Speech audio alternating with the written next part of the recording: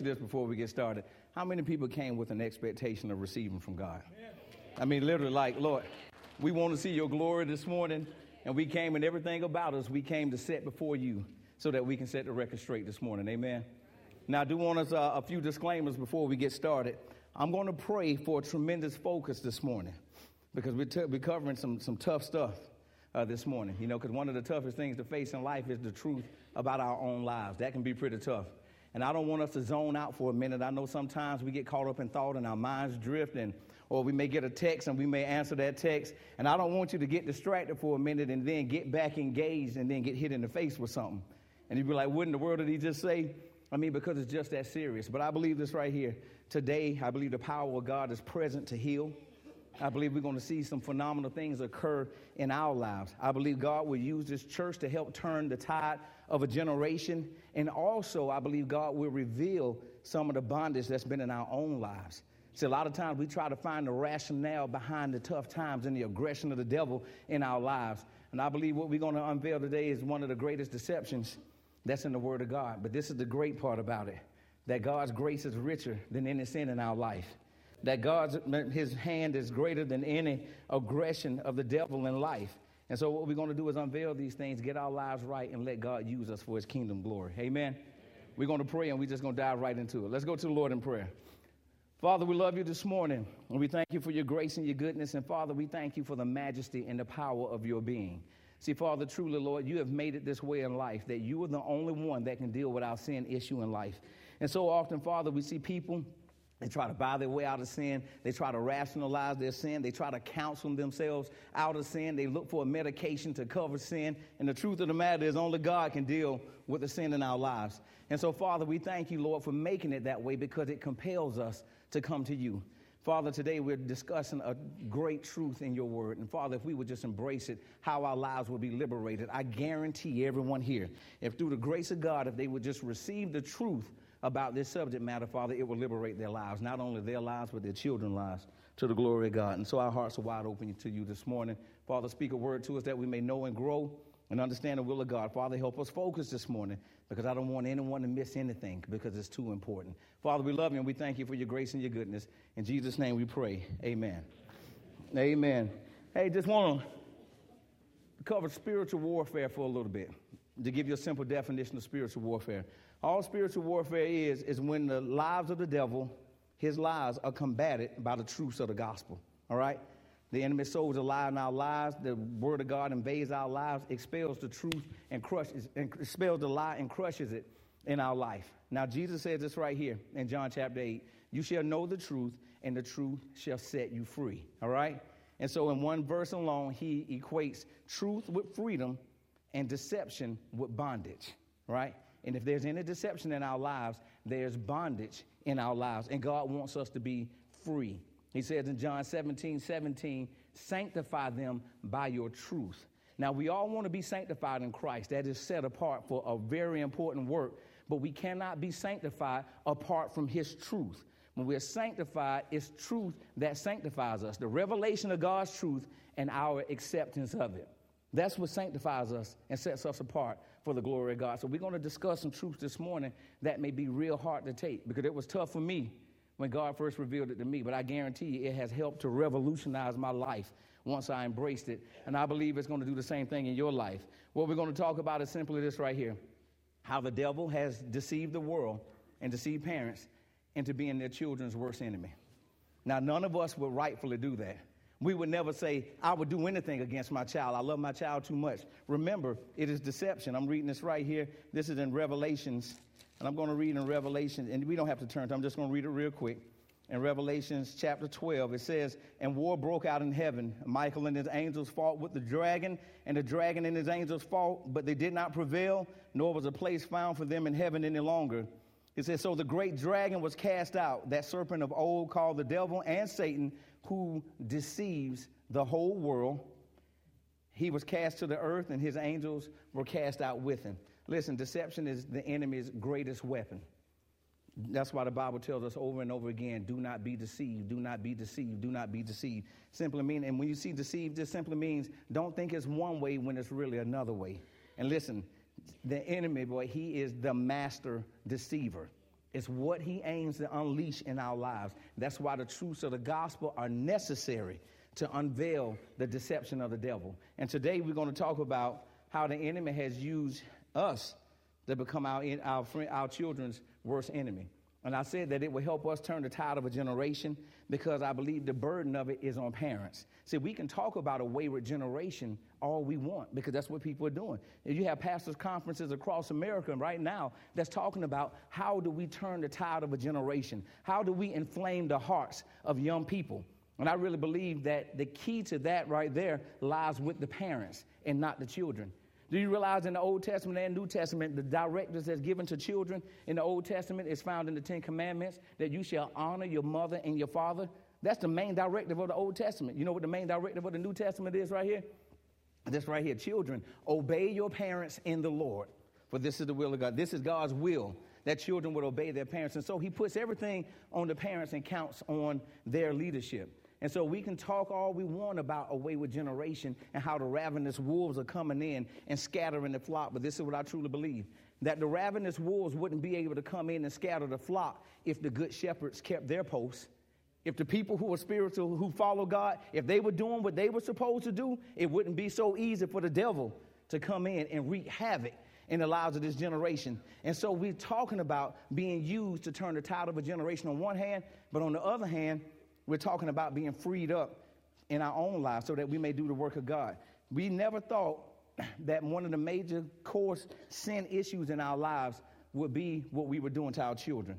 Listen to this in Matthew chapter 18. I'm just going to read this real quick. He said, but whoever causes one of these little ones who believe in me to sin, it would be better for him if a milestone was tied around his neck and he was cast into the sea than to cause one of these little ones to stumble. Listen, it's just saying, man, that Jesus take very precious what we do in the lives of young people. It means a lot to him. He said, listen, before you cause one of them to sin, it would be better for you if a millstone, which was a huge stone. He said, you would rather have that tied around your neck and be cast into the sea before you cause one of these little ones to stumble. And it's exactly what the enemy aims to get us to do. And so we're going to, reveal this today. I believe we're going to reverse the works of the devil through the might of the Spirit. We're going to be liberated and the generation to turn. Amen. Here we go, unveiling the lies of the devil and what he's doing in our lives. We're going to start in Deuteronomy. Let's look at Deuteronomy chapter 6, verses 5 through 7. And listen to what it says. He says simply, you shall love the Lord your God with all your heart, with all your soul, and with all your strength. And these words which I command you today shall be in your heart. You shall teach them diligently to your children. You shall talk of them when you sit in your house, when you walk by the way, and when you rise up in the morning. Listen to what he's saying, that we shall love the Lord our God with all our heart, soul, and strength. And these commandments that I teach you today, you shall teach them diligently to your children when you rise up, when you go by the way, when you lie down at night. Listen to what he's saying. He's just simply saying that God has entrusted that you are going to raise your children in the oracles of God. He said you are to teach them the commandments of God all throughout the day. Whatever the conversation that comes up, you should always find a way to tie back into Jesus. That as parents, we are responsible for the spiritual formation of our children's lives. And it's something that God entrusted to us. But let me tell you about my life. See, I was 30 years old before grace came into my life, and I didn't understand these things. And so if this is God's directive for parents, that you are to raise your children in the admonition of the Lord, and you are to teach them diligently the commandments that I've told you today, if I had not been putting that in my kids' lives up until that point, the obvious question arose, then what have I been putting in their lives, right? And that struck me to the core. Okay, if I hadn't been doing this, then what have I been sowing into my kids' lives? Let me tell you, what I found out, what God revealed to me, so devastated my life that it drove me to repentance. And I'm praying that it's going to do the same thing in your life because there's a victory. And I guarantee you, after we hear this, we'll be thankful for grace. Amen. We'll be thankful for the hand of God. The first deception we're going to find in the book of Exodus. Exodus chapter 10. While you're turning now, I'll give you the backdrop. This is when God sent Moses to Egypt to command that Pharaoh let his people go. And Pharaoh refused. He did not want to let the children of Israel go. And so what God did was unleash a series of plagues on Egypt in the effort that Pharaoh would let his children go. I'm picking up in Exodus chapter 10. I'm going to start reading in verse 21. Listen to this. The Bible says, then the Lord said to Moses, stretch out your hand towards heaven, that there may be darkness felt over the land of Egypt, darkness which may even be felt. So Moses stretched out his hand toward heaven, and there was a thick darkness in all the land of Egypt 3 days. They did not see one another, nor did anyone rise from his place for 3 days. But all the children of Israel had light in their dwellings. Then Pharaoh called to Moses and said, "Go, serve your Lord. Only let your flocks and your herds be kept back. Let your little ones also go with you." But Moses said, "You must also give us sacrifices and burnt offerings, that we may sacrifice to the Lord our God. Our livestock also shall go with us, not a hoof shall be left behind. For we must take some of them to serve the Lord our God, and even we do not know what we must serve the Lord until we arrive there." Listen to this right here, because this is one of the most cynical plots of the enemy in all of Scripture. This is one of the earliest attempts of Satan to get the people of God to go to God with no sacrifices at all, right? He says, go ahead and serve the Lord your God.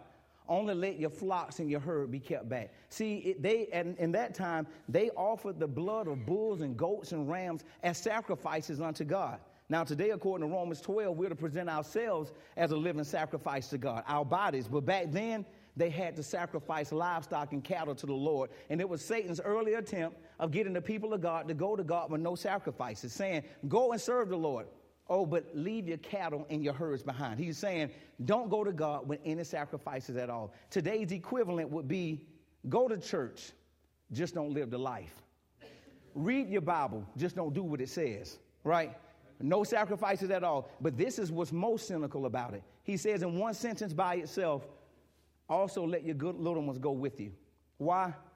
Because Satan wanted the children of God to have a front row seat as to see what vain worship looks like. You go with God with no sacrifices and let your children watch you.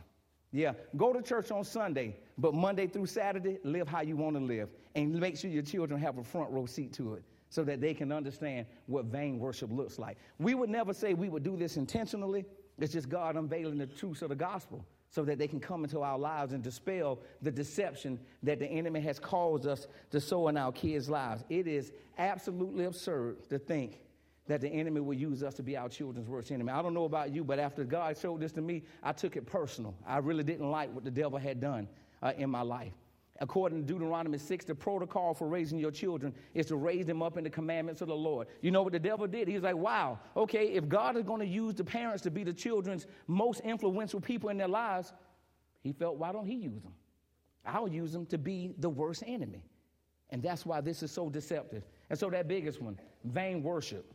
Is it present in our lives to where I go to church on Sunday, but throughout the rest of the week, man, I really don't give God any regard, nor is there any spirituality reflected in my life. Because just remember, your children have a front row seat to it. Number two, another deception that's just as cynical is found in Ephesians chapter 6, verse 4. And we'll read this real quick. Listen to this. This is real simple. And you fathers, do not provoke your children to wrath, but bring them up in the training and the admonition of the Lord. Ephesians chapter 6, verse 4. It says, fathers, do not provoke your children to wrath. Listen to me here. I believe one of the biggest provocations in the world, all right, is this right here. When fathers would tell their son, or when mothers would tell their daughters, get this, yeah, I said it, but I better not ever hear you say it. I did it, but I better not ever see you do it. See, I'm the adult, and you're the child. You do what I say. You don't do what I do. Listen to me. It's the greatest provocation in the world, and you have no idea the open door that you've just given to Satan in your child's life. Listen to this right here, and I'm going to help you with this. When God blessed you with children, all right, when he blessed you with children, his trust was that you were going to raise your children in the admonition of the Lord. He counted on you, understanding what he wanted, and you were going to raise these children the way I want you to raise these children. He was dependent on you. And so since he was dependent on you, this is what God did. He said, I'm going to make your leadership in your child's life real easy. I'm going to take your son, fathers, and I'm going to take your daughter, mothers, and I'm going to place something inside of them that's going to innately make them want to be just like you. I'm going to make your leadership real easy. They're going to want to be just like you. And when you tell your children, don't say what I say and don't do what I do, what you are saying in essence is this right here. I don't want you to be like me. And you have no idea the open door that you just opened to Satan in your children's lives, or what you have just done to them. Do you not understand this right here, fathers? Of everything about your son when he's little, everything about him, his only purpose in life is to be just like you. That's all he got, is to be just like you. Listen, Mom, all she has when she's a little girl is to be just like you. That's why sons want to be like their fathers, be it good or bad. That's why daughters want to be like their mothers, be it good or bad. And when you say to them, I don't want you to be like me, you have just snatched purpose from their life. They have nothing else to turn to. It's the most confusing message that you'll ever give them. And then you know who's there to explain everything that just happened? Here comes the devil putting his arm around them, saying, hey, listen, I know you're hurt. I know you're angry. But let me explain to you what just happened.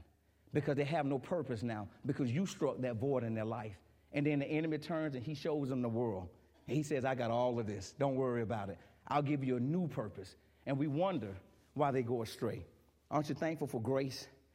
That God is able to correct the mess that we've done, even though it was deception. I'm telling you, it's real. The enemy is the deceiver, and he'll use us to be our children's worst enemy. This is a big one.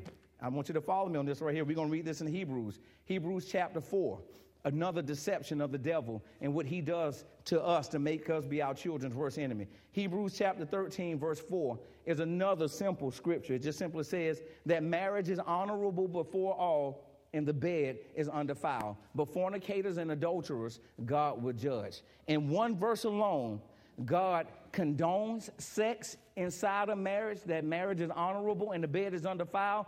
But also in that same verse, he condemns sex outside of marriage. But adulterers and fornicators, God will judge. Listen, the act of sex commands the covenant of marriage. All right? There's no other way to do it. This is what God desires. Now, why is that a big deal as it relates to what we're talking about this morning?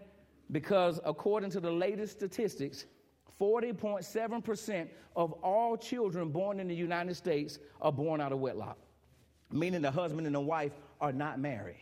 And in each people group, the higher the percentage, the more they deal with crime and poverty and lack of education and all of these things. It's a direct correlation, juvenile delinquency right alongside children being born out of wedlock. Listen to these statistics. Amongst the African-American race, 70.2 of all percent of the children in the African-American culture being born out of wedlock. American Indians, 66.9%. Hispanics, 53.5%. Caucasians, 29.4%. That's being born out of wedlock. And this is a big deal to God. Listen to Deuteronomy chapter 23, verse 2. Let me tell you why it's a big deal. The Bible says this right here in Deuteronomy 23, 2. One of illegitimate birth shall not enter the assembly of the Lord. Even to the 10th generation, none of his descendants shall enter the assembly of the Lord. Listen, aren't you thankful for grace? Yeah, it makes me really embrace it, because I had both of my boys before I was married. And when God showed me this, man, it stifled my life, that they were not to enter into the assembly because they were of illegitimate birth. Let me tell you what I have made a personal ministry of mine. When I know of a young girl or a woman that's having a baby out of wedlock, I really try to get to the hospital, all right? Because I want to be there right when the baby is born, but not right when it's born. I didn't even see my own children born because I just couldn't take it. But as soon as they get everything cleaned up, then I go in there and get to it. But get this. I say from the time that baby comes out, we have to acknowledge what's been done. See, this is what most young people think, especially those who are born out of wedlock. This is what they think. Yeah, I'm pregnant, but my side of the family has accepted it, my mom and dad. And then his side of the family has accepted it, and he's happy, and I'm happy. We had a baby shower, and we got everything that we needed. And so I really believe that it was the will of God for me to have this baby. You know what I tell him? It does not matter how curly his hair is or how blue his eyes are. I don't care who agreed with it, and I don't care if you got everything this child will ever need. It was not God's will for your life if you're not married.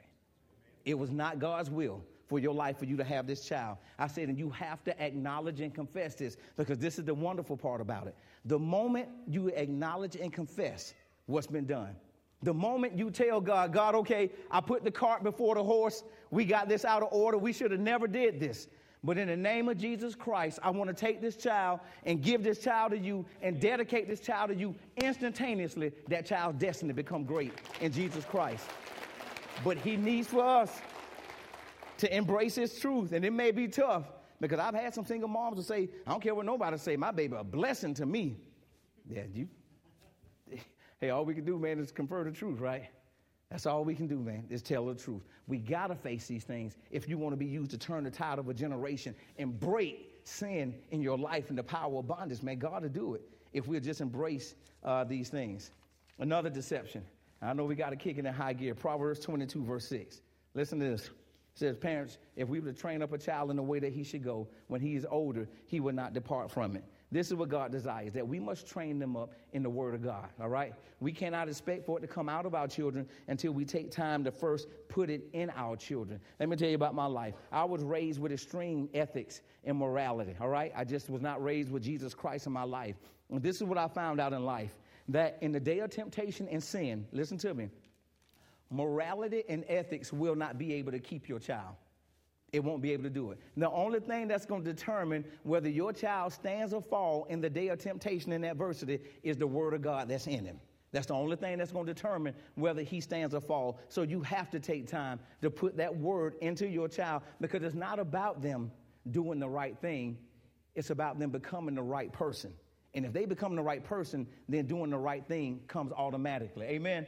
We got to get that word of God in them. Another deception. I'm going to read this out of Hebrews chapter 12. I'm not going to read all verse 3 through 11, but I am going to read verse 11 in Hebrews, all right? And the Bible just says this right here, that no chastisement seems to be joyful for the moment, but rather painful. But afterwards, it yields the peaceable fruit of righteousness to those who've been trained by it. Listen to that. No chastisement seems to be joyful for the moment, but rather painful. But afterwards, it yields the peaceable fruit of righteousness to those who've been trained by it. Why is that a big deal? Because all the way through verses 3 through 11, it talks about the chastisement of the Lord. And it compares the Lord's chastisement to a father's chastisement as to how he corrects his son. This is a big deal today because I see too many parents that will lower God's standard in their life for the sake of being their child's friend. I just don't want to lose him, and I just don't want to not see her, and especially when you got grandkids involved. I just don't want to not see them, and so I just go ahead and accept this and that. Listen to me. You're going to do yourself a tremendous favor to uphold the standards of God. God will help you if you would not compromise it, and it happens all the way across the board. I see coaches who has a star athlete on the team who is as rebellious as ever, but because he can perform on that field or that court, anything he does goes, because we just need you on the field. And I see all across the board, God's standard just being lowered for the sake of being somebody's friend. Listen to me. If we would not lower God's standard, but uphold God's standard, he honors it. Don't let them cause you to lower God's standard, because you're going to have more problems in the latter end. He said, listen, no chastisement seems to be joyful for the moment, but rather painful. It's not joyful for you, nor is it joyful for the one who is having to receive chastisement. It says, but afterwards, in time, it yields the peaceable fruit of righteousness to those who've been trained by it. Believe me, you will win. God always wins if you will uphold the standards of God. How about this for a deception? Genesis chapter 8, verse 22 just simply talks about seed time and harvest time. As long as the earth remains, there shall be seed time and harvest time, all right? The Bible says there's a time to sow and there's a time to reap. In Corinthians, it says, those who sow sparingly shall also reap sparingly. Those who sow bountifully shall also reap bountifully. It talks about us sowing seeds in the lives of our children. Now, this is what happens, and this is the regular progression of life, right? As a parent, you have your child, and you begin to mature, all right? You're not the same person 10 and 15 years later. I like to call it turning the curve of maturity. And so you begin to mature. Maybe you get in church and you start getting your life together, and everything is going well, and you just like praise the Lord. I'm good, and everything is going fine. But when you look back in the rearview mirror and you look at your children, guess what's happening in their life? All the seeds that you had sown when they were younger is just now beginning to blossom in their life, right? And we understand this right here. We understand the concept of growth in the physical realm. Can anybody sow an apple seed today and go outside tomorrow and eat an apple off that tree? Why not? Because it takes time, yeah. But we just don't take that same understanding and apply it in the spiritual realm, that it takes time for these seeds to grow. So guess what happened? Every time, Pop, that your child saw you mistreat Mom, or every time, Mom, your child heard the argument with Dad, every time they saw outbursts of wrath, maybe when you were cut off on the road, every act of hostility, every act of deception, guess what you did? You sowed a seed. And over here, when you turn the curve of maturity in life, guess what's happening back there? It's just now starting to grow. And we're so disconnected from this truth. When that seed began to blossom in their life, guess what we say? I don't know where they get that from. I don't know what they're doing. I just don't understand it. Now, all you got to do is go back and examine your life, and I guarantee you, you will understand it. But listen to this. Aren't you thankful for grace? You know what the Bible says? That Jesus declares himself to be Lord of the harvest. That he determines what grows and what does not grow in your life. That God has the authority to go back and kill every ill seed that you've ever said, that you've ever sown in your child's life with just a simple command. All he needs for you to do is acknowledge and confess it. That, Lord, maybe I was whooped. I was deceived on this one. God knows you never meant it. But all he requires is that we acknowledge and confess this and get it right with God. How about this one right here, Proverbs 18:21? This is a big deal. The Bible says it right here in Proverbs 18:21. He said that death and life are in the power of the tongue, and those who love it shall eat the fruit thereof. He's just simply saying this right here. What you speak in your life is what you'll get in your life. And you got to understand this, parents. Everything that you said to your children in life, every time you speak something over their life, you put forces into motion that's going to accomplish what you said, be it good or bad. You can put positive forces into motion or negative forces into motion. Do you realize that it was an Old Testament principle that they would always lay hands on their children and that they will always speak blessings over their life? But right now today, we don't speak those same blessings, and we're very careless with our words. Sometimes when we get upset with our children, we say some things, man, that we just ought not to say.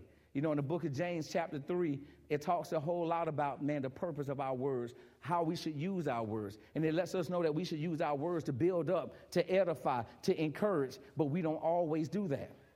James even asks a question. He says, can spring water and salt water come from the same spring? And then he relates it to this right here. Then how is blessing and curses coming out of your mouth? Right? How can that be? And then James, he's looking kind of like right now, I want you to explain that one to me. But it's exactly what we do. See, we got to understand this right here, how precious words are to God. Do you realize that everything that exists today was created through God's spoken word? According to the Bible, everything in the universe was created by God's spoken word. And everything in this world is upheld by the power of his word. He wants you to understand how important your words are. But we speak foolishness too often, and we often do more harm than good. You know what, man? God says this right here in Matthew chapter 12, starting in verse 36 and 37. He says, listen to this. For every idle word that men may speak, he will give account for it in the day of judgment. For by your words you will be justified, and by your words you will be condemned. I love the fact that he used idle words, because this is what God is saying. Yeah, those words that you spoke that you really didn't mean. Yeah, the idle words that because you will come back and say, oh, Lord, I said that, but I didn't mean that. He said, yeah, those words, those are the ones you're going to give account for. Because see, while you didn't understand the effect that they were having, he said they really were having a big effect. While you thought it was funny, God didn't think it was funny. And while you didn't mean it, God meant what he said in his word, that you're going to give account for every idle word spoken in the day of judgment. You got to understand that faith in your spoken word is a principle of the kingdom of God, that God wants us to exercise it and master it, that we would declare a thing and God would confirm it with the accompanying sign. He wants us to call forth those things that do not exist as though they did, according to Romans 4:17. He wants us to walk in that power, but guess what God cannot do? He cannot unleash the full power of his word in your life because this reason right here. He knows you will do more harm than good if he was to do that. Because we know how to dress it up when we're going to God. We know how to say the right things, right? Oh, Lord, hallelujah. Bless me in the name of Jesus. Forgive my sins, and Father, grant to me my requests, my petitions, my supplication. Boy, we make that thing sound real good. But catch us tomorrow when we get upset. Get out of my life. You make me sick. I hope I don't ever see you again. Drop dead. See, God knows you would do more harm than good if he was to unleash the full power of his word in his life. So he withholds it from you, and we wonder what's going on. Listen to me. The words that we speak are very, very important to God. And if we begin to speak words, man, that will curse our children's lives by calling them stupid, you make me sick, get out of my face, and all these things, you got to understand, man, that you're hurting them, not helping them, even though you just meant to get your point across. See, a lot of us think that, man, I got to say it this way for them to listen, right? The Bible says, no, speak the truth in love, and there's no convenient occasion to abandon that practice. But I know a lot of people feel that way, and not just parents and children. Sometimes wives feel like that, right? I got to yell for him to listen. If I don't say it that way, he won't pay me any attention. You got to understand, it may be appease your rationale, but it's an offense against God. And this is what God says in his word. Listen to this. Let God be true and every man a liar. God really don't care how you feel about it. He said, it does not make my word void. I meant what I said, according to the word of God. Listen to this. In Mark chapter 10, and we got to hurry up now, but we're talking about divorce. We understand, man, how divorce impacts our children's lives. And it's amazing to hear the rationale behind this. Well, I know some people who were divorced, and their children are just fine, and I don't care how much he laughs after your divorce, and I don't care how much he continues on after your divorce. Do not think divorce does not impact the lives of children. It opens a spiritual door that's going to hurt them. But aren't you thankful for grace? Because it's certainly forgivable. And God will, man, heal every wound. You know, people get divorced and they try to, man, cover up these things, man, and they don't understand that nothing they do is going to cover the hurt of their child.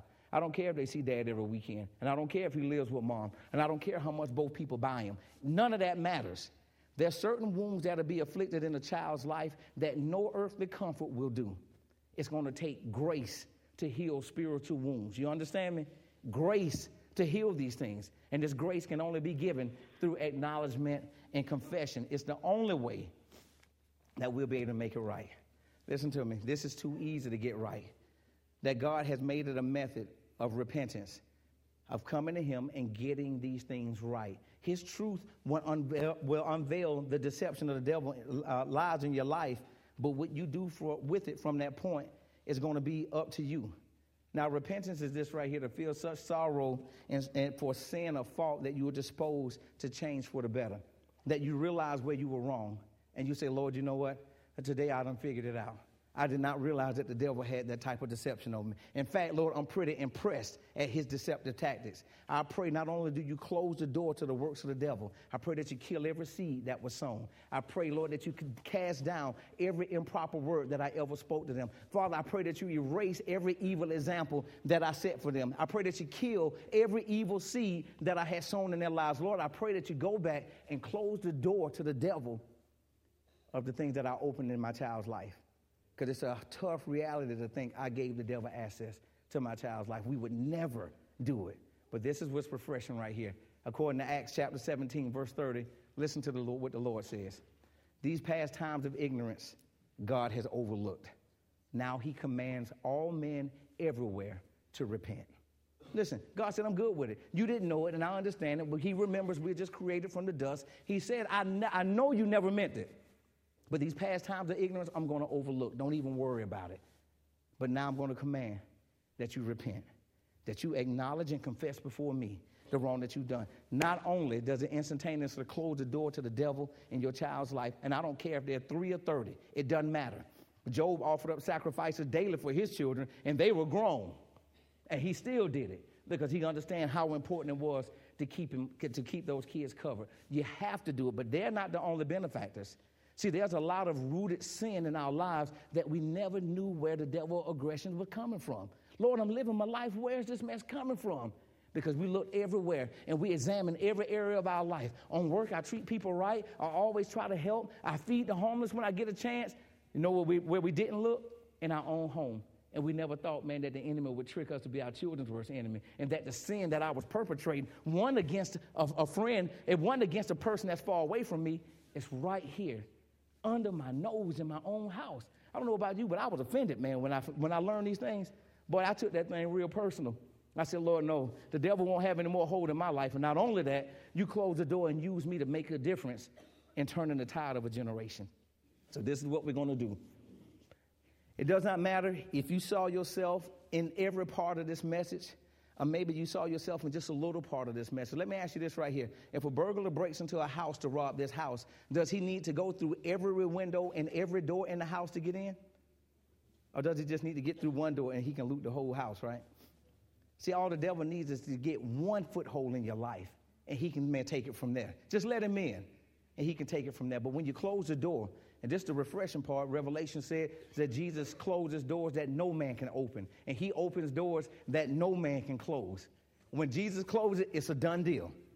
And we have the right, man, to take back this authority, and not only that, but to be used to turn the tide of a generation. Everybody follow me? So listen to what we're going to do.